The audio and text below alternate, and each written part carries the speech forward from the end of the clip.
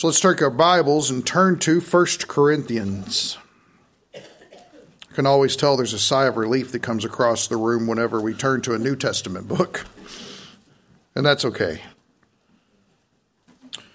And here's the thing, the main portion of the text that we're going to use today is going to be chapter 1, verses 17 to the end of the chapter, verse 31. But we have to get a running start. Context is a big deal. We don't just want to pick up a verse in a vacuum. It doesn't help us at all. What's interesting about Corinth is Corinth had a boasting problem. We're familiar with this church, aren't we? What are some of the things we know about the Corinthian church that is alarming? They're the church that's always on spring break. What's wrong with those people? It's easy for us to look over and judge, isn't it? What's wrong with Now keep in mind, remember this. They are still our brothers and sisters in Christ. That's important to remember. As weird as we look at them, and I want you to think about that for as weird as we look at other Christians today, and probably how weird they look at us. I'm sure you've had the fundy label chucked at you every once in a while. That's okay. Still brothers and sisters in Christ. What were some of the issues they had going on? Now, Willem, you had your hand up. Say it, brother. Okay, Mark, deal with him. Okay. That's mom's problem. I love it. There you go. Well, there's an abuse of spiritual gifts going on. Believers are taking one another to court. So that's a fun time. You've got people who've got divisions going on in the church.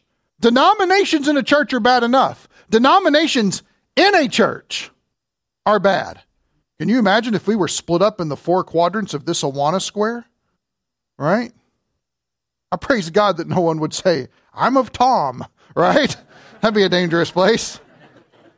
But I tell you what, brother, I love you so much I'd be on your side, superficially speaking. So, that's good. They had that going on. They have some guy that the church is condoning that he's having a sexual affair with his stepmother. So that's a problem. Yeah, this book's racy. They're eating meat that's been sacrificed to idols. Every time they have the Lord's Supper was not an observance of something just bread and just the cup. They would actually have a full-out potluck. I mean, ladies started bringing their crock pots back then. Okay, it wasn't just now. And they would set up this entire meal. Well, you had some people that would come in and would eat everything and would be completely sloshed by the time the people who were maybe counting on that meal to be part of their meal plan for the week so that they could be filled. Now they were going hungry and you've got somebody trolling around drunk on the floor. Can you imagine if this was Corinth Bible Church? What that would be like. But this is who Paul's dealing with.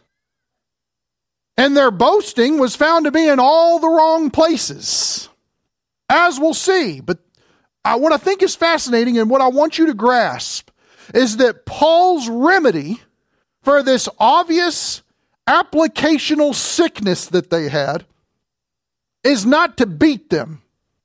He doesn't come in and shame them into submission. Paul knows something that we could all stand to learn. Shaming people into submission never works. Expressing your displeasure with a situation, pointing out sin, rebuking someone for where they're wrong. Apostle Paul participated in all of those situations. But as far as shaming someone and making them feel like less of the body of Christ because of some foolishness that they're involved in, has never been a way to set them on a healthy path. And so I want you to watch what Paul does. We're going to start in chapter 1, verse 1. We're going to cover the entire chapter. Hopefully today, if the clock tells me differently, then you've already got notes for next week. I don't know how it's going to come out. Praise Jesus for his word. Here we go. Paul, there's your author, called as an apostle of Jesus Christ. Now remember, an apostle is one who is sent out. This was a secular term way before it was ever a spiritual term. And the idea was when you would call together a fleet of ships, put a mission in front of them, and then send them out in order to execute the mission.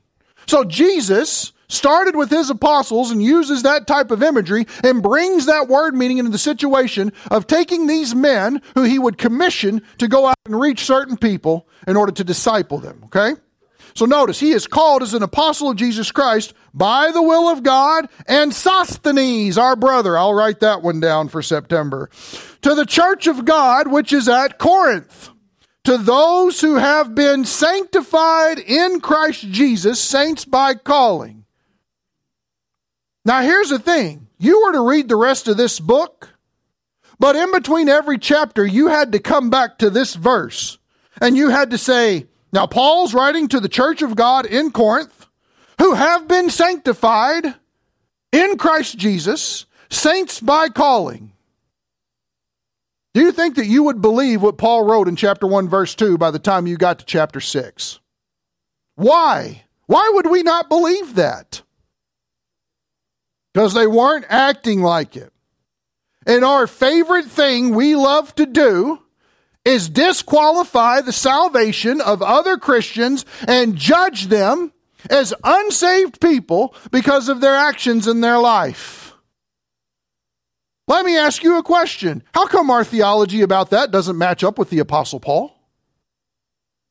Well, Paul's much more gracious than I am. Well, that should be alarming, number one. Because I'm going to tell you a secret that often befuddles us. The Apostle Paul isn't any different than you and me. Did he have a different ministry? Yeah. Was he used for a different purpose by God? Yeah. But did he have the things in Christ that you and I have today? Absolutely. In fact, you and I are not lacking in any way, in anything, in Christ. And I really mean it when I say in any way, in anything. We are complete in him already. Well, don't I have to work up to it? No, you don't. Because it has nothing to do with you, and it has everything to do with what happened with a cross in a tomb. Everybody see that? See, the Christian life all of a sudden doesn't become this foggy existence. Now it becomes extremely clear. Oh, it's not about me getting better. That's never a measure of spiritual growth. And Paul knows that, and that's why Paul doesn't hold their behavior over their head in order to render their standing before Jesus as null and void. He never does that. Why? Because Paul doesn't have the power to do that. He doesn't have the authority to do that, and it's not true. In fact, when we want to disqualify somebody's salvation and judge them as hellbound, you are obviously firewood for the lake of fire. Well, go ahead and write that on your forehead, and I don't have to deal with you anymore, and cast you aside. We have committed the lordship salvation error because we are expecting a lot more out of the flesh of these people than the Lord Jesus is expecting out of their flesh. Jesus Christ considers our flesh dead. Why? Because when we believed in Christ, we were crucified with him. We were buried and we were raised again to a newness of life, just as Jesus has been crucified, buried, and resurrected to a brand new life. And not only that, but we have been ascended into the heavens. Ephesians chapter 2, verse 6. Check it out sometime. It'll rock your world. We've been seated next to Christ in the heavenly places. You are already sitting in heaven as far as God is concerned. That's just how locked up we are. Now you sit here and go, I don't deserve that. Yes, now you're starting to get grace. We don't deserve that. And when we look at this church, we would sit here and go, what is Paul going to do with them? And we expect him to whip out a stick and start cracking heads. And I love that he starts this off. Look what he says. Who have been. Is that something that's already taken place? It is. Sanctified. Does anybody know what the word sanctified means? Don't look at your study notes. Don't let Ryrie tell you what's going on there. Set apart. Now here's a question. If the people in Corinth are already set apart from what? When you became, okay, let's transfer it.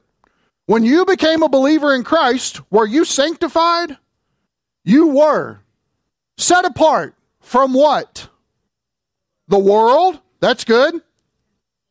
Well, say it again. Who said it? Death. You're set apart from death. You're only going to die once. You live twice. If you don't have Jesus, you die twice. You only get to live once. I don't like that math. I want to be on the good side, right? Praise Jesus, I can be on the good side. Praise Jesus that he's brought me to that side. It's all his work and his doing. So if we've been set apart from the world, death, what else have we been set apart from? Say it. Who said it? Mark? Say it again, man. Sin. The reason I'm having you say it again because I got to get it right here. I want to get it on tape. Sin. Do you realize you've been set apart from sin? Isn't it interesting? And let's be honest, a church that's way more sinful than we are in Corinth. Paul wants to start out his letter and he wants to say, you've been set apart. You think maybe they sat there for a second, they thought, yeah, this is addressed to the wrong people, right? This should have went to Ephesus, not us. No, Corinth, you are set apart. When the Lord saved you, he took you out of the world and he made it where death no longer had dominion over you. And he made it to where sin would no longer be master over you. And he said, if he set you apart from something, let me ask you a question. What did he set you apart to? Well, Jesus Christ and his purposes. What else? What? Life.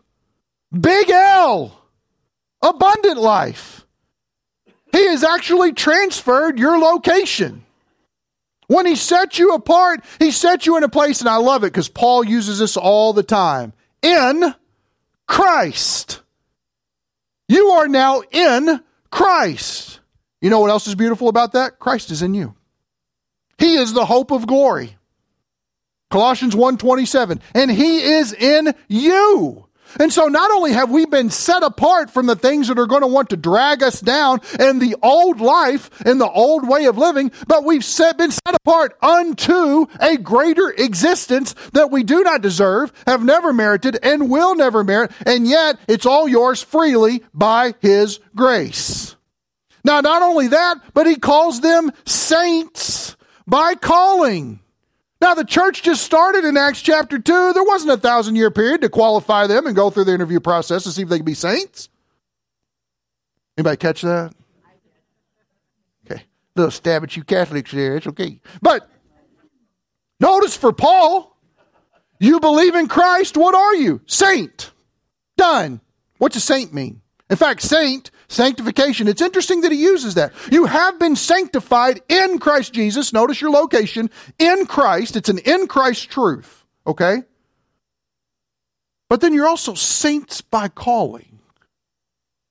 So if the idea of being sanctified, sanctification is a setting apart of yourself from some things and unto something different. And it's in Christ Jesus is the location of which you've been set apart unto. And it's all because of him of which you've been set apart. Is everybody with me so far? Notice that you're also saints by calling. Now, if you've got the NASB and you've got marginal notes, what does it say? Say it loud. Holy ones. Now, time out. This is definitely a letter to the wrong church. This is Corinth. Don't you know how bad they are? In fact, you probably heard me tell you this at one point in the past. When people would be degrading their bodies in pagan worship in the temples, they would actually call it Corinthianizing. Yeah. So today, whenever you hear of somebody that's involved in some kind of weird pagan practice to where they've degraded their body in some way, throw that term out there to some of your friends and open the door for evangelism. It'll be a fun one. Oh, so they're Corinthianizing. What? Yes. Jump in there and share Jesus. They're actually Corinthianizing amongst themselves, which tells us that the city had a reputation of debauchery. It's a terrible existence for them. Now, these Christians that have been called out, these people that have been called out of this situation, they've responded to the gospel, are actually declared to be holy ones. How? How is that possible? Why? Because they're in Christ. Is there anything holy about them? No, there's everything holy about Christ. See, this is what is known as your identity in Christ. And Paul is going to unfold something incredible for us to understand and see. When you find Christians that are involved in grave sins, habitual sins, I hate the term besetting sins, you're sinning. That's what's going on. Okay? And when you find people in that type of situation, it never robs them of their position in Christ, because that is established by Jesus Christ. It is that in Christ positional truth that keeps them from despair and hopelessness. Jesus has done it all. And I don't think sometimes we recognize how far-reaching the ramifications of the cross is actually in our personal lives. Because you and I are holy ones. Nothing I've done, all that He has done. And the believer is no longer his own. But instead, the believer has now had a transference, not just of location in living in a new place, which is in Christ. If you want, think of it as a plot of real estate that's been freely given to you. You are now in the realm of in Christ. No one can ever take that from you. It is a gracious gift that's just been given. But you've also gone into an identity transfer. You didn't have to have plastic surgery or go into witness protection to get it either. He just gave it to you. He understood that the life that we currently live is going nowhere. That it's good for nothing. You say, well, that's not very uplifting. It's not supposed to be. When's the last time your body acted perfectly? Right? Some of you wives are elbowing your husbands right now. Yeah. When's the last time your body? I'll tell you when. Never. Never. It never happened on any day ever. Any hour ever. Every minute wrong. That's where it's at.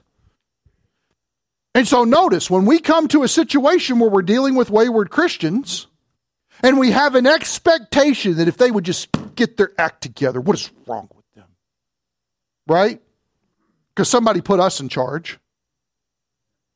That's why he says, check out the plank in your own, for you get the speck out of your brother's eye.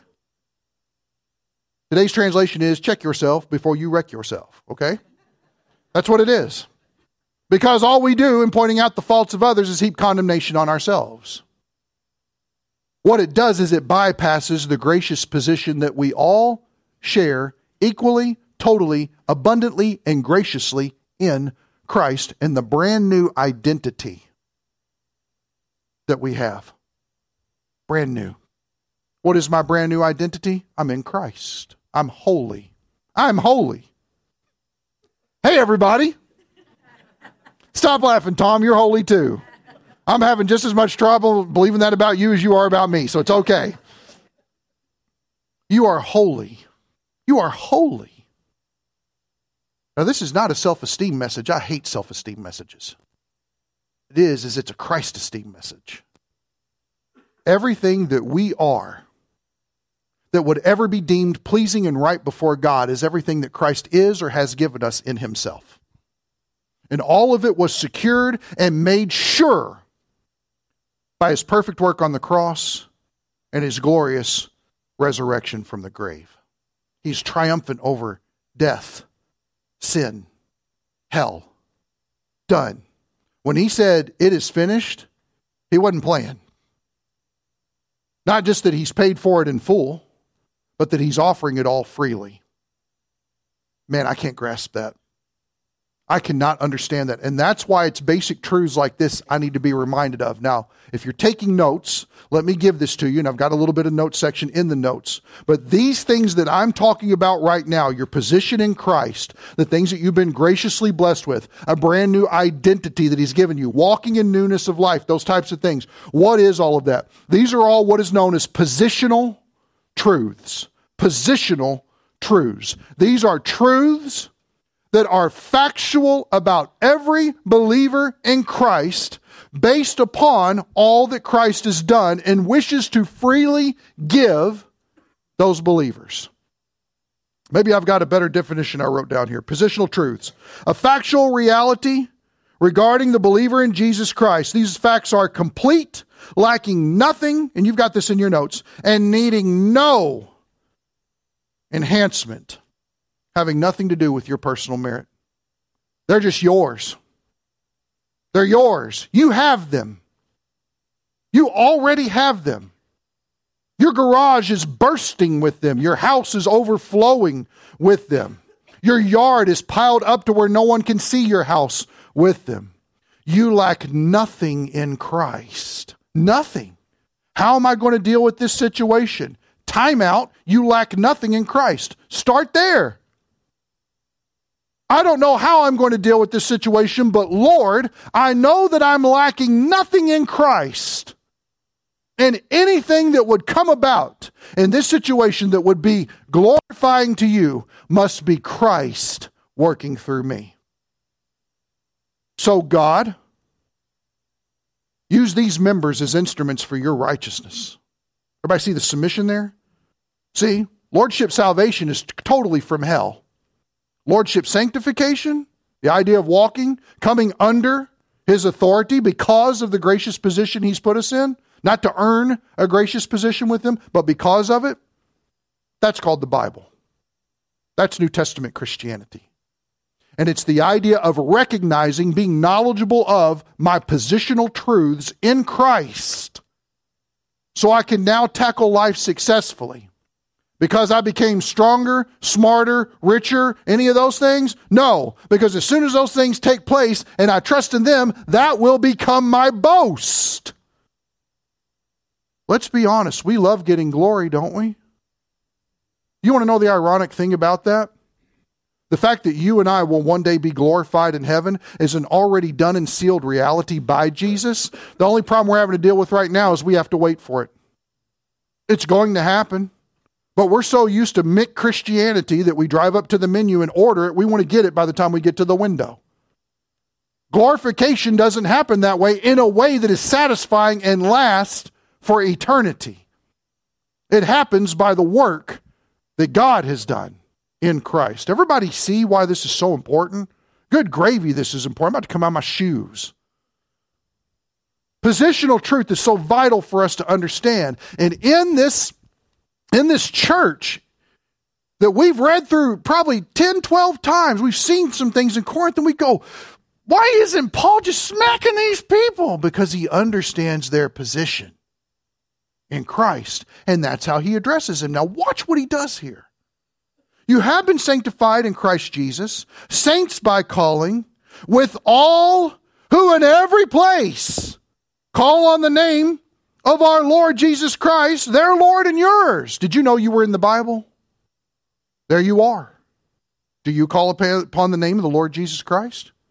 You know what that tells me? It tells me that you are sanctified and you are saints by calling in Christ Jesus. That's you. In fact, if you want, take your pen and write in. That's me. You can do that. There's a lot of places where you are in the Bible. Because we're part of the church, the body of Christ. And we find out that by and large, unless it's a specifically tailored situation to individuals, what Paul writes is true of the church. It's true of you and I. It's true. This isn't some ancient book that some guys wrote that's so distant I can't identify with it anymore. It's actually telling me about myself and all that Christ has done for me. I can't afford to relate to it from a distance. Engage it. Embrace it. Start thinking. Let it mentally arrest you. So you start thinking differently about how blessed you are. Why is that? Because I guarantee you this. Depression and disappointment is going to come. You are going to get discouraged. In fact, Satan has dulled his tool of discouragement on many Christians of how he's whittled away. The only thing that will keep your head above water in those situations is understanding your position in Christ. Because outside of being in Christ, you have nothing. You have nothing. Again, the accumulation of wealth, we think we have security. We don't. The accumulation of knowledge, I can develop a strategy and get out of this. You don't have that. Your weakness is your best friend because that's when Christ can work.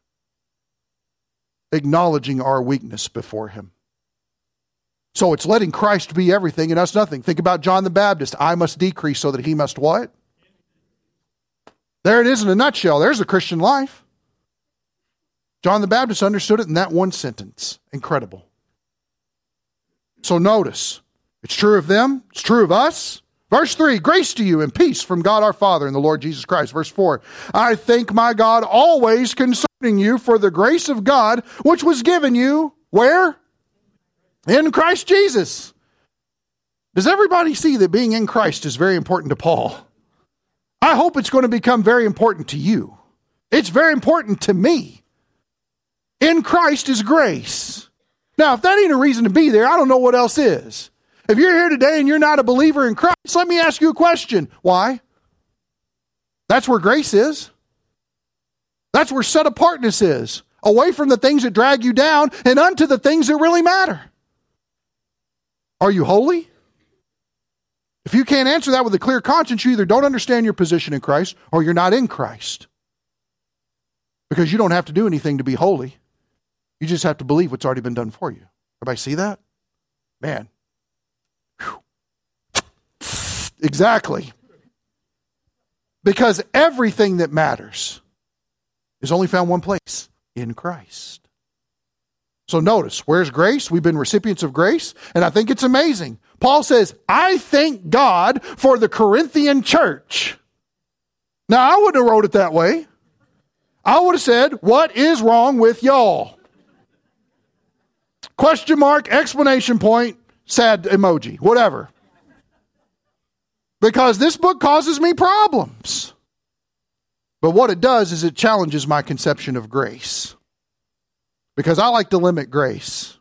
God doesn't. I love to limit grace. The reason is because it makes me feel more superior than other people who aren't doing as well as I am. That's just how evil I am. I don't know about y'all.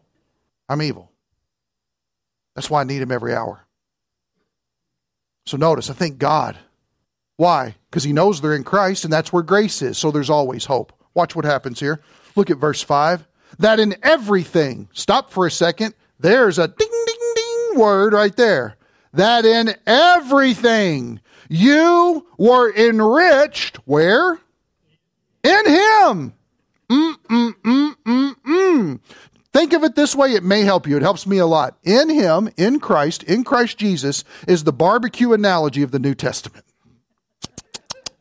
Just think it. Sticky sweet on your fingers. Yum, yum. Get it. Amazing. By the way, I went to Noodles and Company in Sun Prairie the other day. They have barbecue noodles. I said, why haven't I been here before? That's so beautiful. That was great. Man, and I got a small. I know you don't believe that, but I did. Man, it was good. Gosh, since Beth got pregnant, I've been gaining a lot of weight. I'm not happy about that, but everybody says I'm sympathizing, but no, I just need more of Jesus over my appetite. That's what it is. So, that in everything you were enriched in him. Stop for a second. You know what this tells me? It tells me that you and I are spiritual billionaires because of what Jesus has done. Do you believe that? That's Ed McMahon visiting your doorstep 100 times. Which would be real fun right now. But, because he's dead, so that's funny. But anyway, moving on. Hopefully he knew Jesus. I don't know. Hey, my sense of humor is morbid and dark, but whatever. If you knew some of the things, you would make me the pastor of Corinth, okay? So, seriously, that's why I need Christ. You've been enriched in everything in him. Now, here's the reason why this is important, is because of the influx of the Greek culture and Hellenism, how rampant it was and all these things. I mean, you know this. Roman gods were just renamed with Roman names, but they were really connected to Greek gods, right?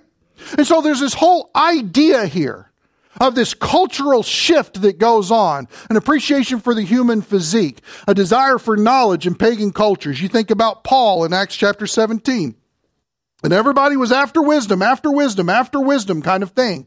And so with all of this going on, he brings up something very interesting because obviously there were some things that were symptoms in Corinth that had shown Paul from what he'd heard or from what he'd heard from them that they were leading astray. So look what he says, that in everything you were enriched in him in all speech and all knowledge. If you could give a speech back then, said something about you. It had everything to do with the content of your character. Do we not get duped on this in politics all the time? Well, he's a good public speaker, so therefore they should be in office? Doesn't tell you anything about the criteria of what they hold to and what laws they want to pass, and any of it does it. Usually doesn't. Instead, they're trying to woo you. Ladies, you remember when you were wooed? You remember that? You didn't even know it was your future husband talking to you, did you? Like, who is this guy? What? Guys, have you wooed your ladies lately? Woo them. Maxine said, oh yeah. Calm down, Maxine. Somebody get a hose.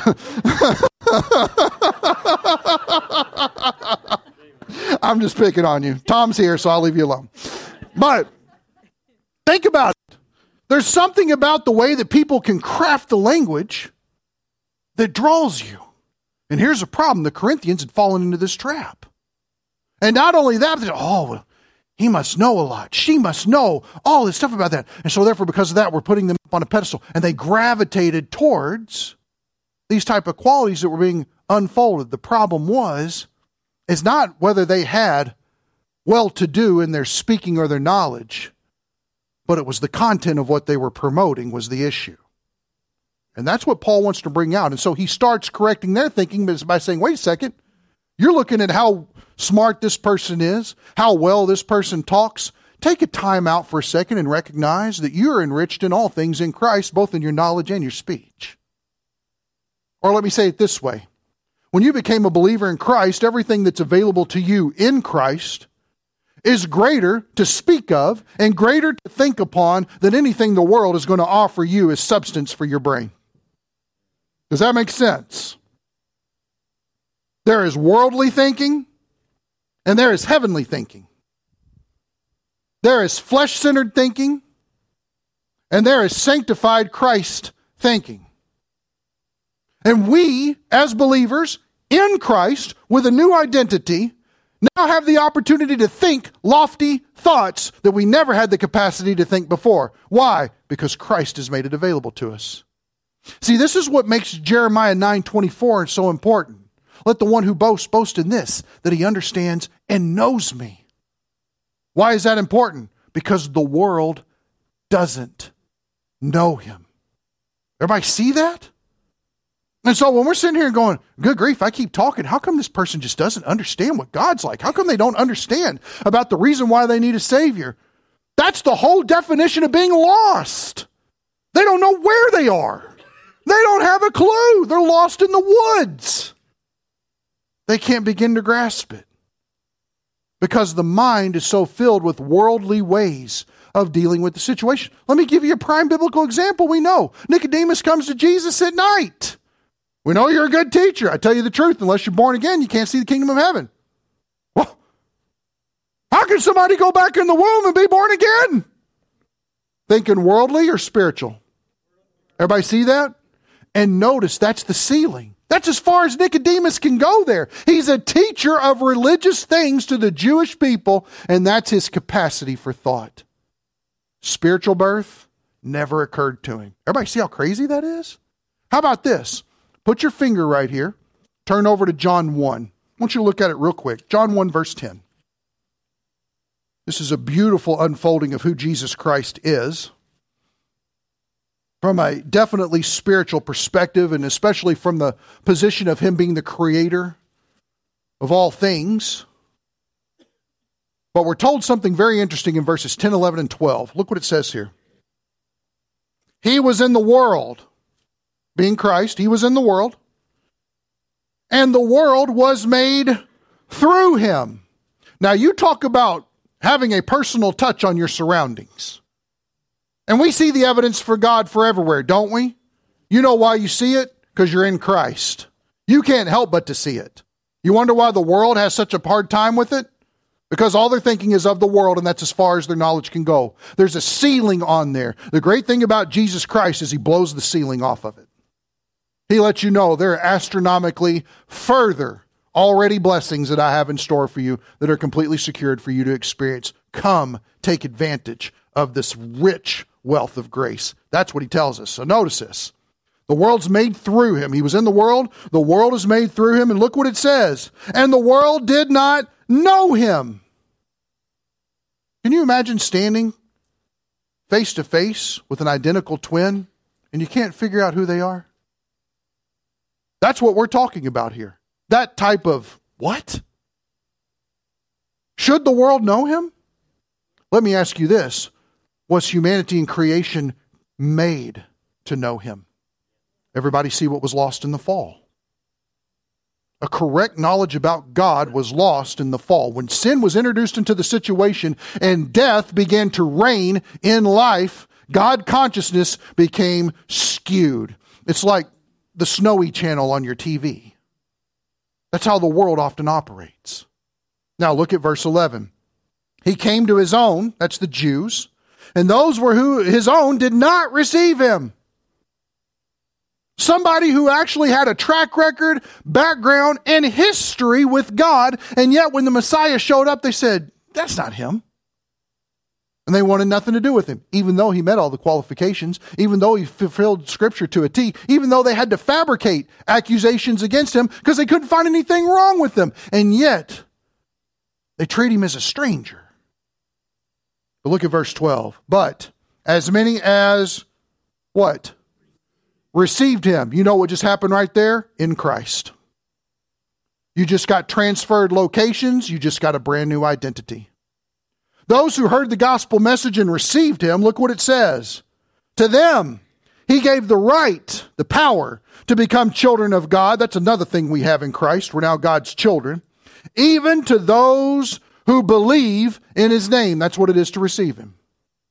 To receive him is to believe in his name. To believe in his name is to be put into an in Christ position. You are now God's child. You are now sanctified in Christ Jesus. You are a holy one, and grace is abundantly available. And that's all that we've seen just through verse 4 of 1 Corinthians 1. What does verse 5 tell you? That you've been enriched in all knowledge and speech in 1 Corinthians 1. Turn back there. But that's an example of the sealing of the world. Verse 5, that in everything you were enriched in him in all speech and all knowledge, even as the testimony concerning Christ was confirmed in you. So there is a confirmation of Christ's testimony in you. Now, I personally believe that that's the indwelling Holy Spirit.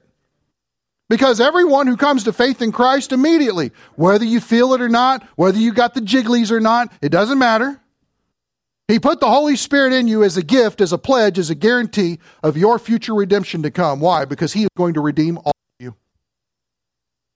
He's already redeemed your spirit. He's in the process of redeeming your soul, and he will redeem your body at the rapture.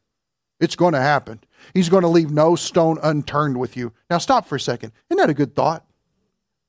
Anybody here ever put a rubber band on their wrist to try to get better at life? You know, I shouldn't have said that. It's like, it's like a dollar store means of shock therapy. I don't know what's going on there. It's terrible. Because we're trying to beat the flesh into doing something it can't do. Why can't it do it? Because we're not there anymore. You can work out all you want. Abs go away. I've been working on this ab for a long time. But no matter how much we strive and try, the outer man decays. 2 Corinthians 4, Paul tells us the new man, the inner man, is being renewed day by day. See, this is Christ's active involvement in our lives, giving us everything and currently doing things. You can't get any better than this. He will bring that confirming testimony in your life. Look what it says, verse 7. So that, here's the reason why. You are not lacking in any gift. Now, I believe this is talking church-wide for them. And my personal belief, again, 1 Corinthians 12, 13, 14 talk a lot about spiritual gifts. That there is not one local body of Christ that is not a minuscule representation of the universal body of Christ, and that every spiritual gift will be found within every local body of Christ. Why is that? Because every person in the body of Christ matters for one reason and one reason only, in Christ. How many of you think that Jesus' pinky toe is worth less than his hand that took a nail? Anybody want to blaspheme Jesus' pinky toe right now? No. In fact, that sounds dumb, doesn't it? You're like, okay, I need coffee. I'm out of here. Every part of him matters. We are the body of Christ. You may be Jesus' pinky toe. Guess what? You're just as important as his hand. Every part matters. No one is dispensable. Every single saint matters. Why? Because you're in Christ. Because you're in Christ. Moving on. We're going to wrap this up. Let's preach all day. Here we go. So that you're not lacking in any gift, awaiting eagerly the revelation of our Lord Jesus Christ. Now let me go ahead and tell you, that's the rapture. Did you hear me, Pete? That's the rapture. Pete knows. Are you eagerly awaiting that day? Say, well, I don't know. I've done a lot of bad things. Stop thinking about what you've done or what you haven't done and start thinking about who Christ is. Because only when you think about who Christ is you start thinking about who you are in Christ. And when you start thinking about who you are in Christ, you're not worrying about what you're doing or not doing. You're just letting Christ do it. I don't know about you, but that's where I want to be all the time. How'd that happen? Jesus did it. I don't know. I was almost an innocent bystander by the whole thing. It was great. But I don't know where it came from. Jesus was just doing it. Well, when we're sure and secured up in our position of knowing all that we have in Christ, we're now eagerly awaiting for the day when we come to him face to face. When we are in reunion with him. The full culmination of the right place that we always should have been. And notice what it says here. Verse 8, who will also confirm you to the end. He will confirm you and me and the Corinthian brothers and sisters in the end. It's a guarantee. It will happen. Nothing will stop him. This is prophecy. It will be guaranteed in the end. And look what he says here. Blameless in the day of our Lord Jesus Christ. Now, I encourage you to read my notes on this. Because what he's talking about is your positional blamelessness. Positionally, when we are in Christ, you are now declared righteous. You are justified. And the righteousness that you have is the exact righteousness of Jesus Christ. It's not a righteousness like Christ. Your righteousness is Christ. So this is what you already have. You know what he's saying? He's saying in your position in Christ, when you come to the end of your life, you're going to stand before God, and positionally speaking, you're absolutely blameless. You know what that says? Oh, hold on to it, guys, because your psychiatrist is getting ready to flip his lid. There's nothing wrong with you. That's what it's saying.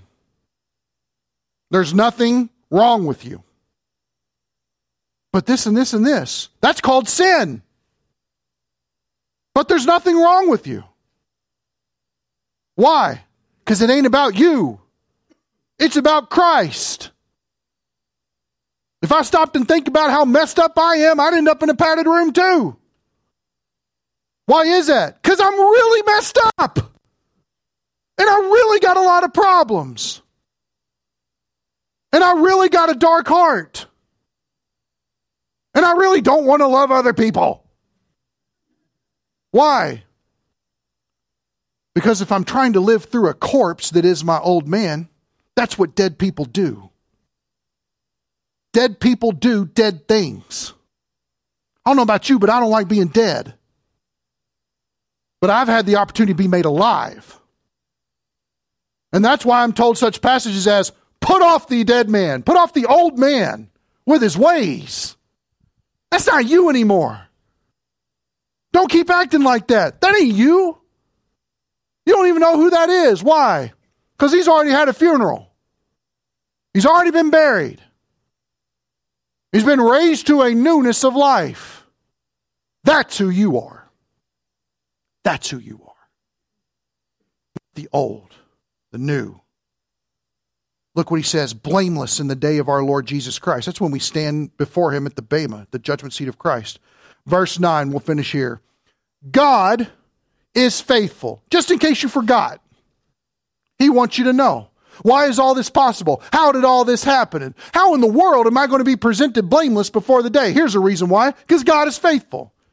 And faithfulness is a means of measure of worth and value and a standard set forward by which Your entire destiny rests. If God ain't faithful, you ain't there. Does that make sense?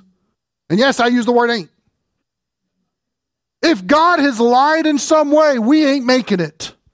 We will not be there. So everything that we're guaranteeing on and banking on for the promises of Christ, not just seeing that experience manifest in our life by the blessings that he gives us in the here and now, but it all rests upon the character of God. And Paul wants these wayward Christian believers to understand one huge thing. Who you are in Christ is wrapped up and guaranteed because God is faithful. And you understanding and knowing him and boasting in that is the loftiest thing that you will ever do, because everything Christ has ever done is planted on that plot. Period. God is faithful, through whom you were called into fellowship with his Son, Jesus Christ, our Lord. What's the other word we use for fellowship? Intimacy. You were called to have an active love relationship with your Savior. You are called to have a daily, communal, talking, loving, speaking to him. People will think I'm a weirdo. Let me tell you something. They already do. Why? Because you're in Christ. Of course you're going to act weird. We start believing what Jesus has already done for us and what God says about us, you're going to be weird. Why? Because you're sanctified, set apart from this world. Because you don't want to participate in the sin that other people do. Why? Because sin leads to death, and that's not you anymore. You've already died, and you've been raised to a newness of life, and all things are already yours in Christ. Why would we toy with stupidness when brilliance abounds in us? See, it doesn't make any sense. But if we're not apprehending the truth that's in Christ, we run the danger of living as hypocrites. Think upon this. God has called us to so much better than what we believe. And he has supplied all your needs in Christ Jesus. Not will, not hope so, not maybe, not if I pray hard enough or study the Bible hard enough, if I learn Greek and Hebrew. It is presently yours. Let's pray. Father God, thank you for all that we already have in Christ Jesus our Lord. Some of the things that we've seen.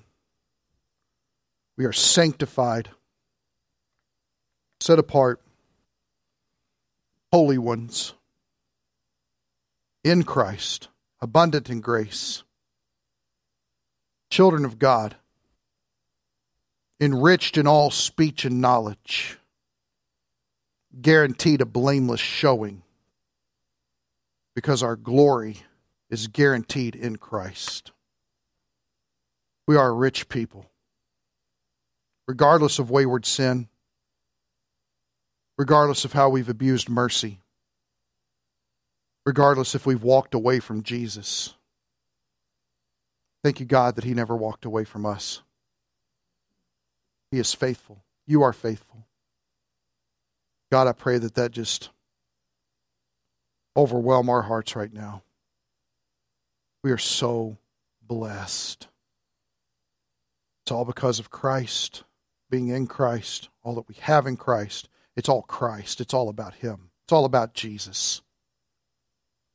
Let us not fear to say his name, but let's proclaim it loud. Thank you, Jesus. Thank you. Thank you for your grace. It's in his name. Amen.